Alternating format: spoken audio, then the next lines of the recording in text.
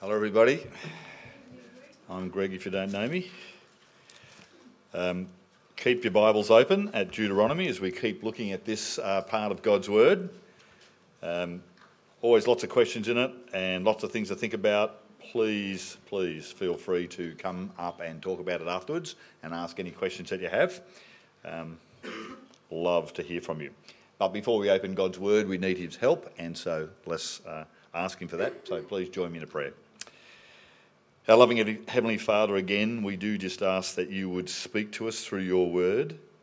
Lord, I pray that you would give me the right words to say to help us to understand it and to feel it and to hear what it is that you say. And by your Spirit, Lord, we pray that you would help us to know that you are good and that what you are doing and saying and wanting us to understand about yourself and what you're wanting us to take on is good for us too. I just ask that you would help us with that in Jesus' name. Amen. Most of you know, but if you don't know, I just had a big operation and they took out a bit of cancer and there's still a bit in there, and then they're going to zap me for a while and I might make it or I might not.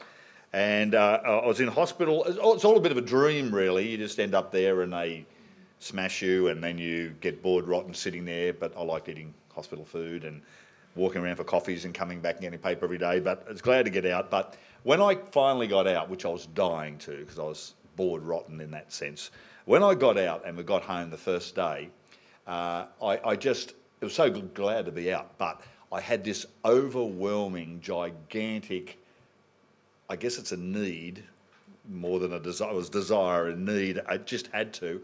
I couldn't go to sleep till I'd started to look at a couple of our photo albums. I just had to look back at my life. I had to look at the kids growing up. I had to remind myself of things that had happened. I just couldn't just go on like nothing would happen. I had to look at life, and I didn't really know right then why. But as I've reflected on it just a little bit, it's because I just wanted to appreciate what it is that I have experienced and enjoyed in life. I wanted to thank God again for my family. I didn't want to forget, them being little as well as one of them getting big. I just enjoyed it. And then once I'd looked at a couple of albums, I just, thank you, Lord. I could just relax in that way and sleep. And while I was doing it, I sort of said to Cassie the next day, I found out something I want you to do. I want you to grab a few of the photos and put them together for me. And so she went online and got one of those little books, and you give photos and, and she made me two of these because we kept finding more.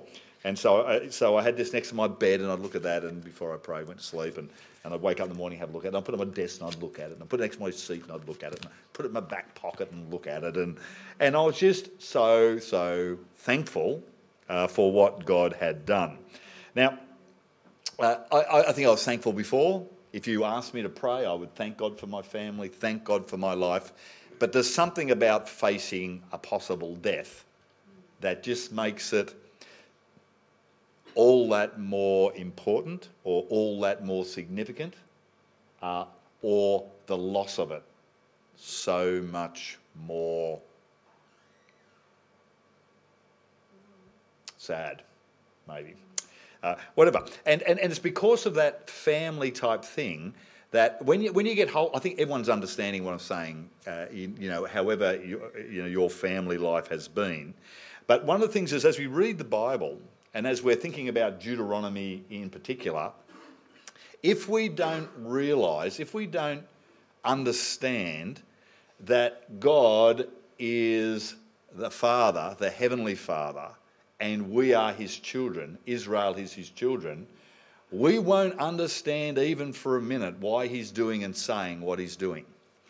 I saw a T-shirt and something I was looking at, and a guy had on the back of his shirt, he said, I'm not the stepfather, I'm the father who stepped up. And the more I thought about that, I liked it, but as I was doing this talk, it became really... But you get what he's saying. He said, I'm not the one who fathered these kids, but I'm the one who's fathered these kids in a much more important way. I'm the one who's put time into them. I'm the one who's spending time shaping them and caring for them. For a father is someone who cares for his kids, who puts time into them and shapes them and moulds them. And some of that is spending time, some of that's good times, but some of it is shaping and disciplining and not letting them get away with things. And as we come to the Bible, if we don't get that that's what God is doing with his people, he doesn't just save them and say, yes, you're not very good and you don't deserve to be with me and go to heaven, and here you are and I'm giving this good stuff, now you go and be what you want. No. Now that they have been made his, now that they are his treasured possession, now he's really on them. Because he's not just their father, he's the one who's fathering them. He's going to shape them. He's going to work on them. And one thing you've got to understand, that when God saves you, if you have turned and put your trust in the Lord Jesus, that God is so concerned with shaping you to be like his son.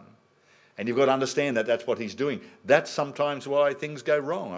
Part of me, and I get cancer, I go, God's teaching me stuff, but is this a big wake up, you buffhead, and listen?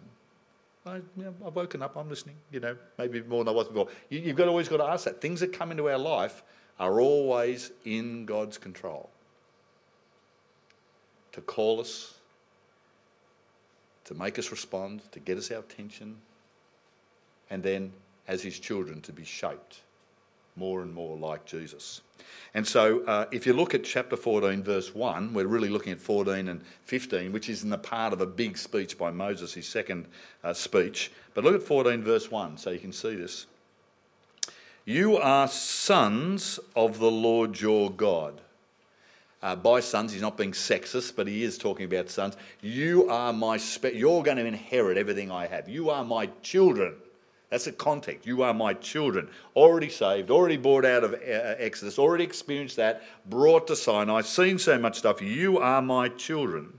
And we're in the middle of a talk, and you remember last time was about worship. And if you look at the second half of verse 1, do not cut yourselves or make a bald spot on your head. Some people can't help that, so don't pick on them. The ones who do it on behalf of the dead is really talking about religion. Don't take on other religions. Don't do what other religions do. Be people who listen to your God and worship him in the place he wants, in the way he wants. And so he's teaching them how to worship, and worship is all of life. And so you're my sons. Don't worship that way. That's just one more way of saying that. But, verse 2, for you are a holy people, separated, belonging to the Lord your God. The Lord had chosen you to be his special people out of all the peoples of the face of the earth. You see, it's precious language. It's family language. It's you're chosen. You're mine. I love you. I want you there, and I'm shaping you. But the big question that sort of always hangs over Deuteronomy and really a lot of the Old Testament is God has given them a salvation event. God has brought them to Sinai. God has given them the Ten Commandments. They've seen his glory. They've seen how scary he is, but also how good he is. He's looked after them for for 40 years in the desert, and now he's promised to give them the promised land, and they're ready to go in. But the question always is, they are his children, but will they respect him? Will they love him? Will they worship him? Will they respond to him? And one of the things and the questions that you always struggle with as you read the Old Testament, and we're supposed to line up with those people, is you keep going, were any of them really responding to him? Did they really? We know they were kicked out of the promised land because they did not keep their part of the covenant that God made with them. And so the question always is, will they listen? They'll hear things, but will they actually listen? Will they love? Will they worship? Will their life be moulded by the Father who loves them, by the God who made them? And if you're a flipper, go back to chapter 10 and have a look at this sort of summary verse. Chapter 10, verses 12 and 13, and just have a little look at what God is saying. He's sort of one of these little verses that sort of give you a good feel for it. Chapter 10, verse 12. And now, Israel, what does the Lord your God ask of you except to fear the Lord your God. Now, fear gets a bit misunderstood in our language, but fear is best translated respect. But it's the respect that knows that you're going to get in big trouble if you don't respect. You know, it's a bit like, if you can remember, if you ever went through, this is usually a boy thing, but I know girls do it too in a different way. But, you know, girls do. When Dad says, don't talk to your mother like that. And then they say again, don't talk to your mother like that. When you get to the third one, that's what happens. Exactly. Thank you for whoever did that. And so, you know, it's respect, but it's respect knowing that if you disrespect, there's going to be something to pay. So when we respect God, when he says, I want respect, it's respect knowing that ultimate rejection means that God will reject you and it will be hellish. It's not just a game. There is an eternity. And so what does God want? He wants respect. He wants us to walk in his ways. He wants them to love. He wants them to worship. He wants them to keep what he says, to care about what he says. And in the end of verse 10, as it goes on, as we keep going, verse 10, he says, he asks them, except to fear the Lord your God by walking in his ways, to love him and to worship the Lord your God with all your heart and all your soul. Keep his commandments and statutes I'm giving you today for your own good. Everything that God says is for your good. So he's a father who loves you. He's a God who created you. He's a God who gave you everything. And what he is saying is for your own good. And really, most of the time that we resist him is not just because we are rebellious, which we are and we struggle with, but it's because we don't believe he's good. And he doesn't know better than us. But he is good. What God says is for our own good. Now, as we get to the bit we're looking at now, we're right up against something that we struggle with when it comes to God. People struggle with as they come up to God. What we are seeing is God showing his character through the outworking of the commandments, the 10 commandments, or the 10 words, and it's being outworked. And now he's trying to show people what it looks like in practice, what he's like, and what he wants for his people, who he's shaping to be like him. And it's probably best summarised as generosity, but it's going to push us all on our edges. And so we've got 4 things, and we start from chapter 14, verse 22. And the first thing he says to show his generosity, he's given us everything they have. He's giving them everything they have. When they go into this land of blessing and he looks after them and he gives them stuff, what he wants them to do is put God first with a tenth. A tithe, you might have heard that word, means tenth. So verse 22, each year you are to set aside a tenth of all the produce grown in your fields. You are to eat a tenth of your grain, new wine and oil, and the firstborn of your herd and flock, in the presence of Yahweh your God, at the place where he chooses to have his name dwell, so that you will always learn to fear the Lord your God. And then look at verse 28, another type of tithe.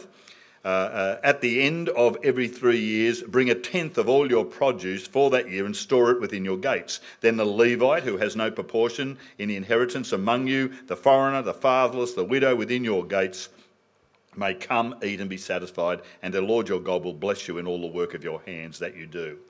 And so one of the funny things is when you try to work out the Bible, if you've ever tried to think about this whole tithe and tenth thing, is that it's when you sort of add it all up, when you try to work out what they did, you know, there was no way it was a tenth. It's going to be a 20th or a 30th when you put it all together. When you start going this tithe and that tithe when do you do, and you try to put it all together and you go, oh, okay.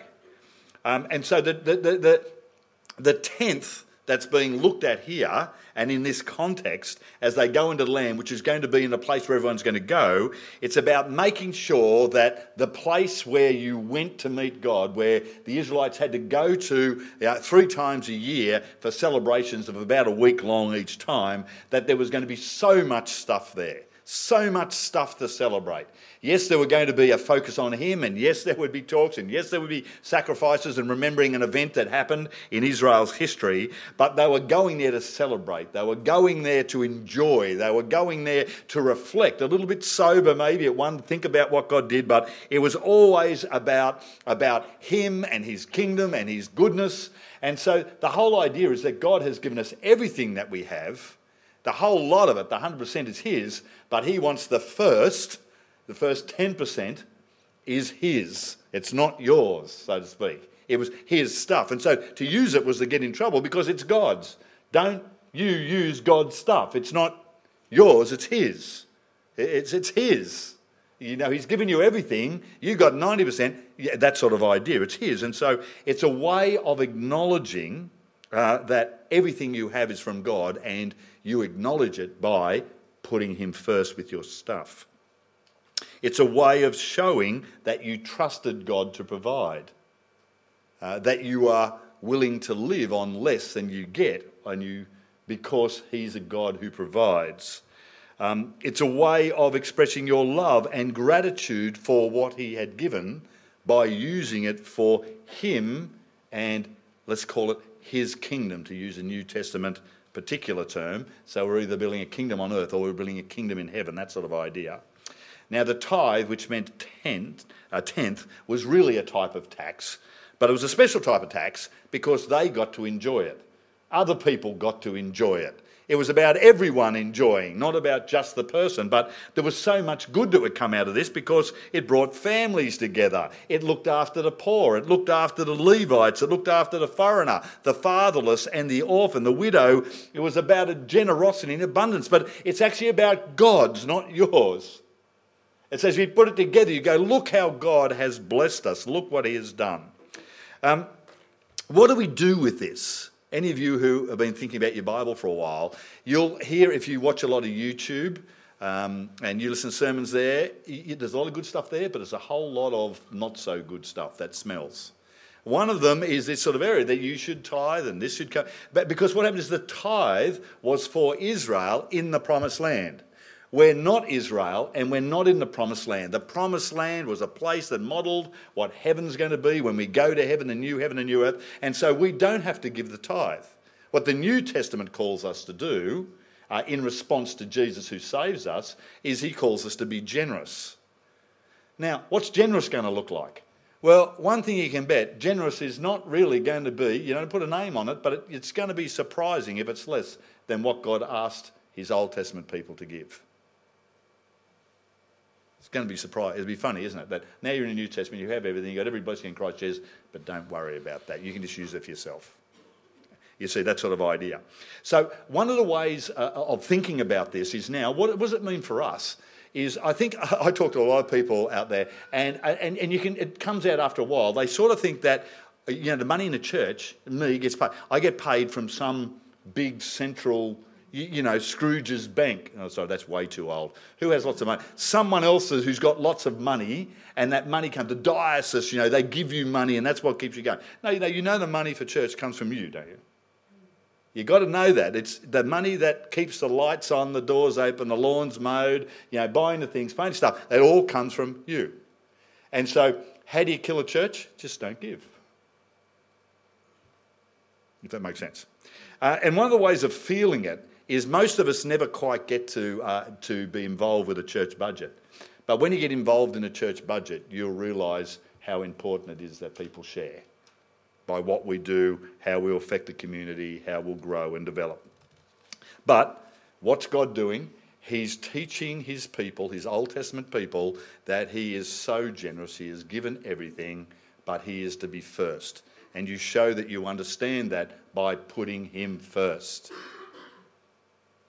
with the stuff that you produce, the stuff that you make with your money.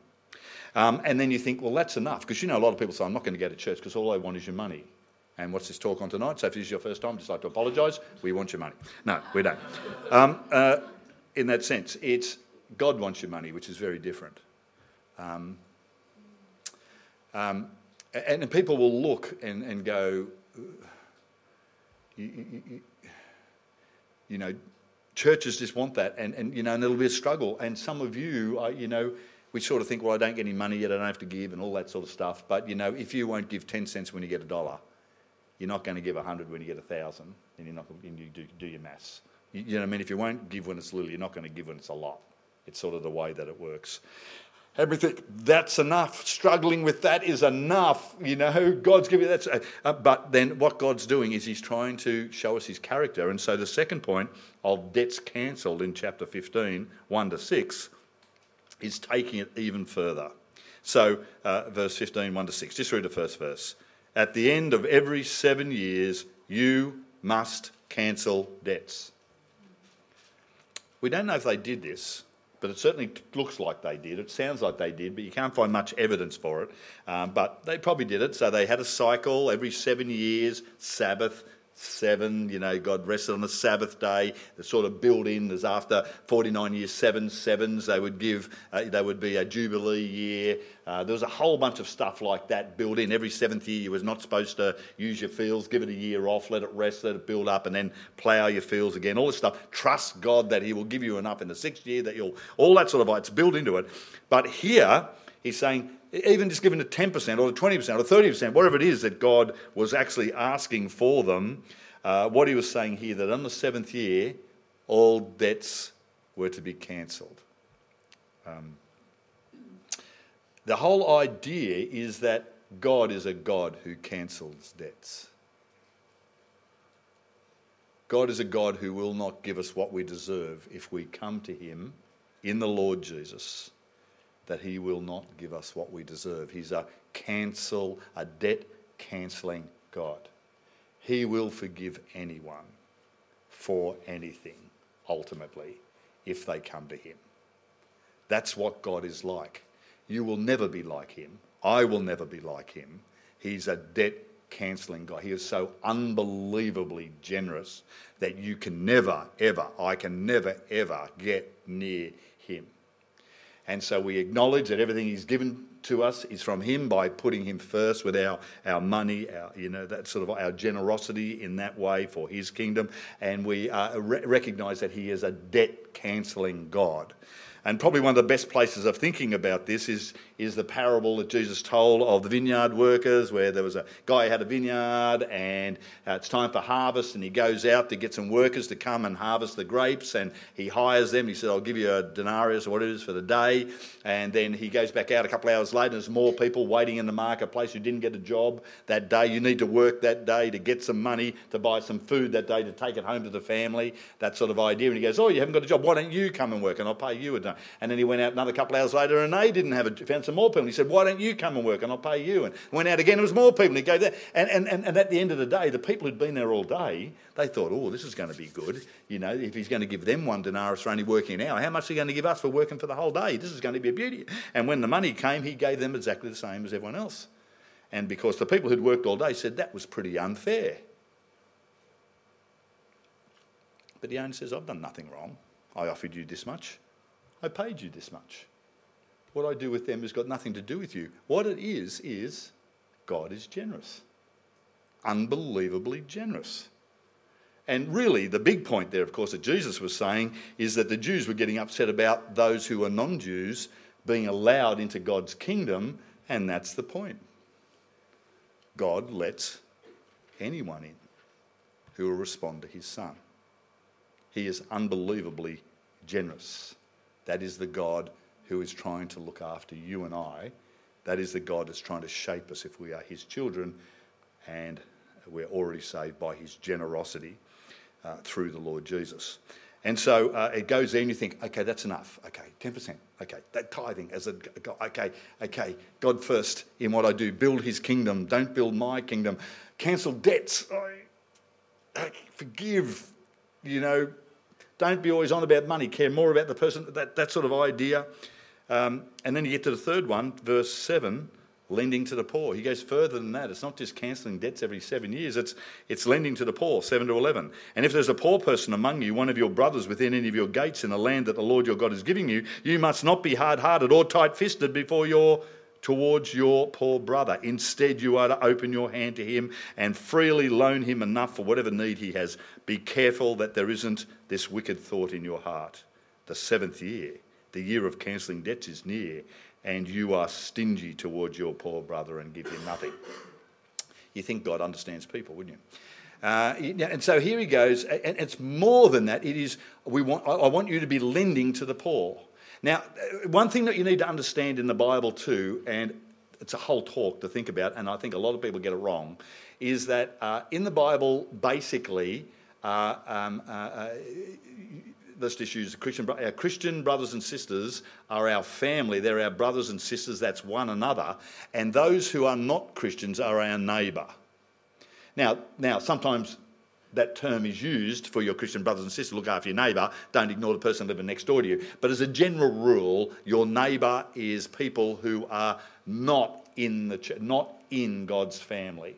And what God is saying ultimately is that we are to particularly look after those in God's family.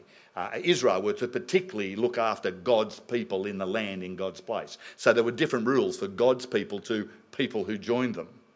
Different rules because it's look after them. And so when God says they'll know you're Christians by your love for one another, it's actually talking about the way you treat other Christians, the way you treat your church, the way you treat other Christians around the world. And you are to love your neighbour as well.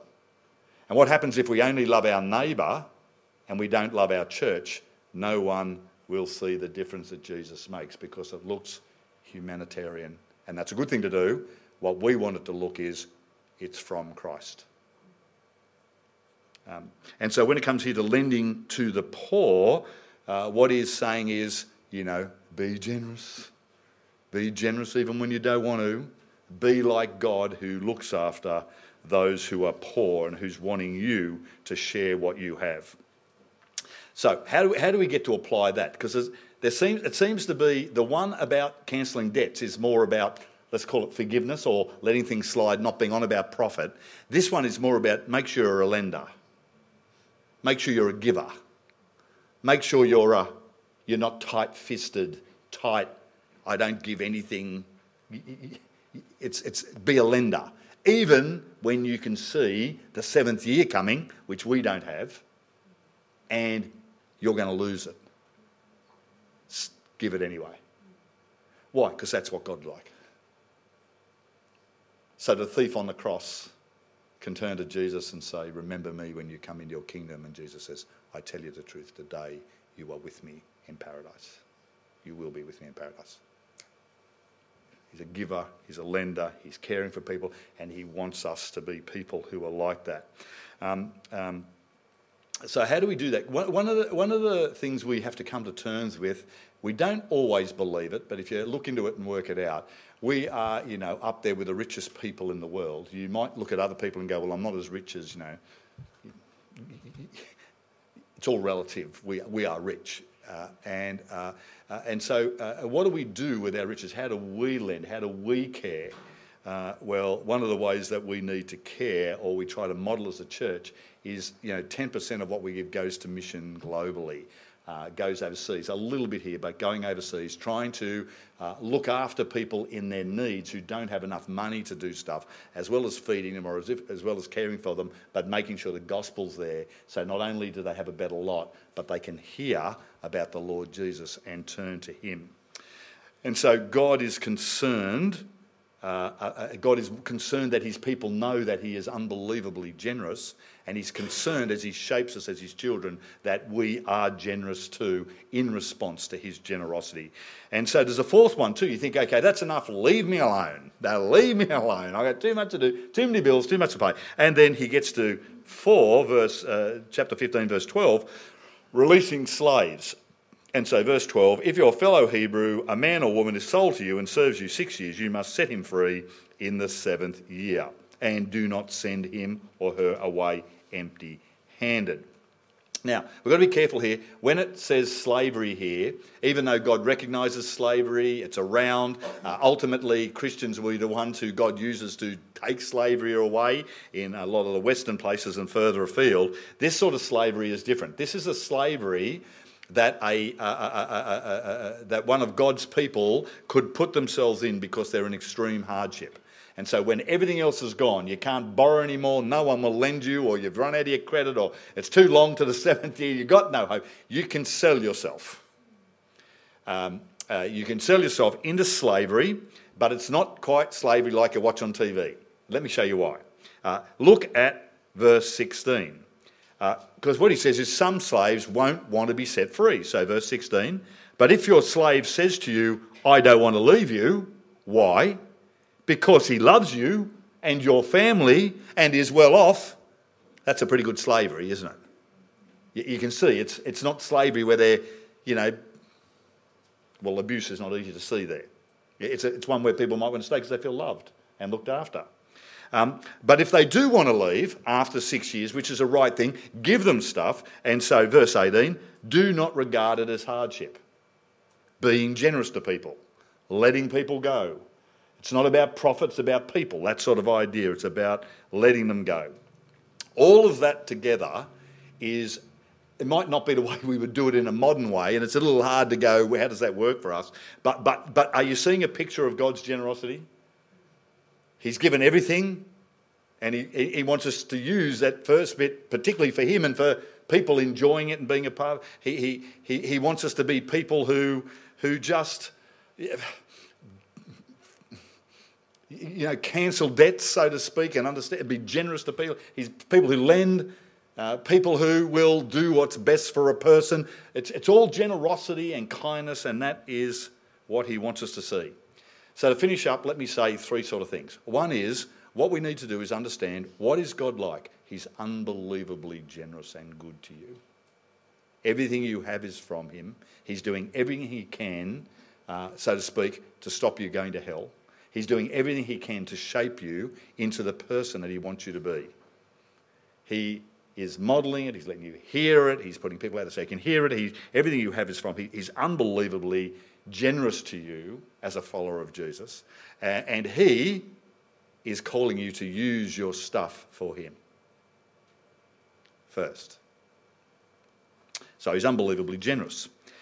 This generosity is seen too most clearly in the Lord Jesus, and we can do a whole lot of stuff there, but that's where you see it. And I'll just use the verse 2 Corinthians 8:9. For you know the grace of our Lord Jesus Christ, though he was rich, for your sake he became poor, so that by his poverty you might become rich. It's a good summary of what God does. God gives up his rights. Though he deserves everything, he gives it up, became a man, even going to the cross as our substitute, so that we won't get what we deserve from God, so that we can be rich with God, ultimately in heaven forever with him. That's what God is like, and we see it in Jesus. And so, thirdly, just the last application point, which is a bit of a funny one. You're going to see I'm going to do it negative. It would be really appropriate for me to now go think about how generous you are with what God's given you to the church, to the poor, to God's wider kingdom. It'd be appropriate to do that. Is God's generosity starting to show in your life more? That would be appropriate, wouldn't it? But if I did that, I'd leave you thinking about ourselves. Nothing wrong to do a bit of thinking there, but if we leave ourselves there, we're back to us and how we're going. Some of you are going to feel good about yourself, some of you are going to feel rotten, and everything in between, about how you judge yourself and how you're going. But that's not where he should leave us. It should be affecting us. But what we should be left with, what I'm trying to leave us with is, please, please, please reflect on how generous God has been to you. Keep reflecting on it. Keep thinking about it. Everything you have is from him. Everything he's doing is for your good. He's shaping you and moulding you to be a person you'll be proud of, but a person he'll be proud of. As your heavenly Father, he's shaping you. And let that increasingly come out of you in sharing and in generosity for the good of God's kingdom. Amen.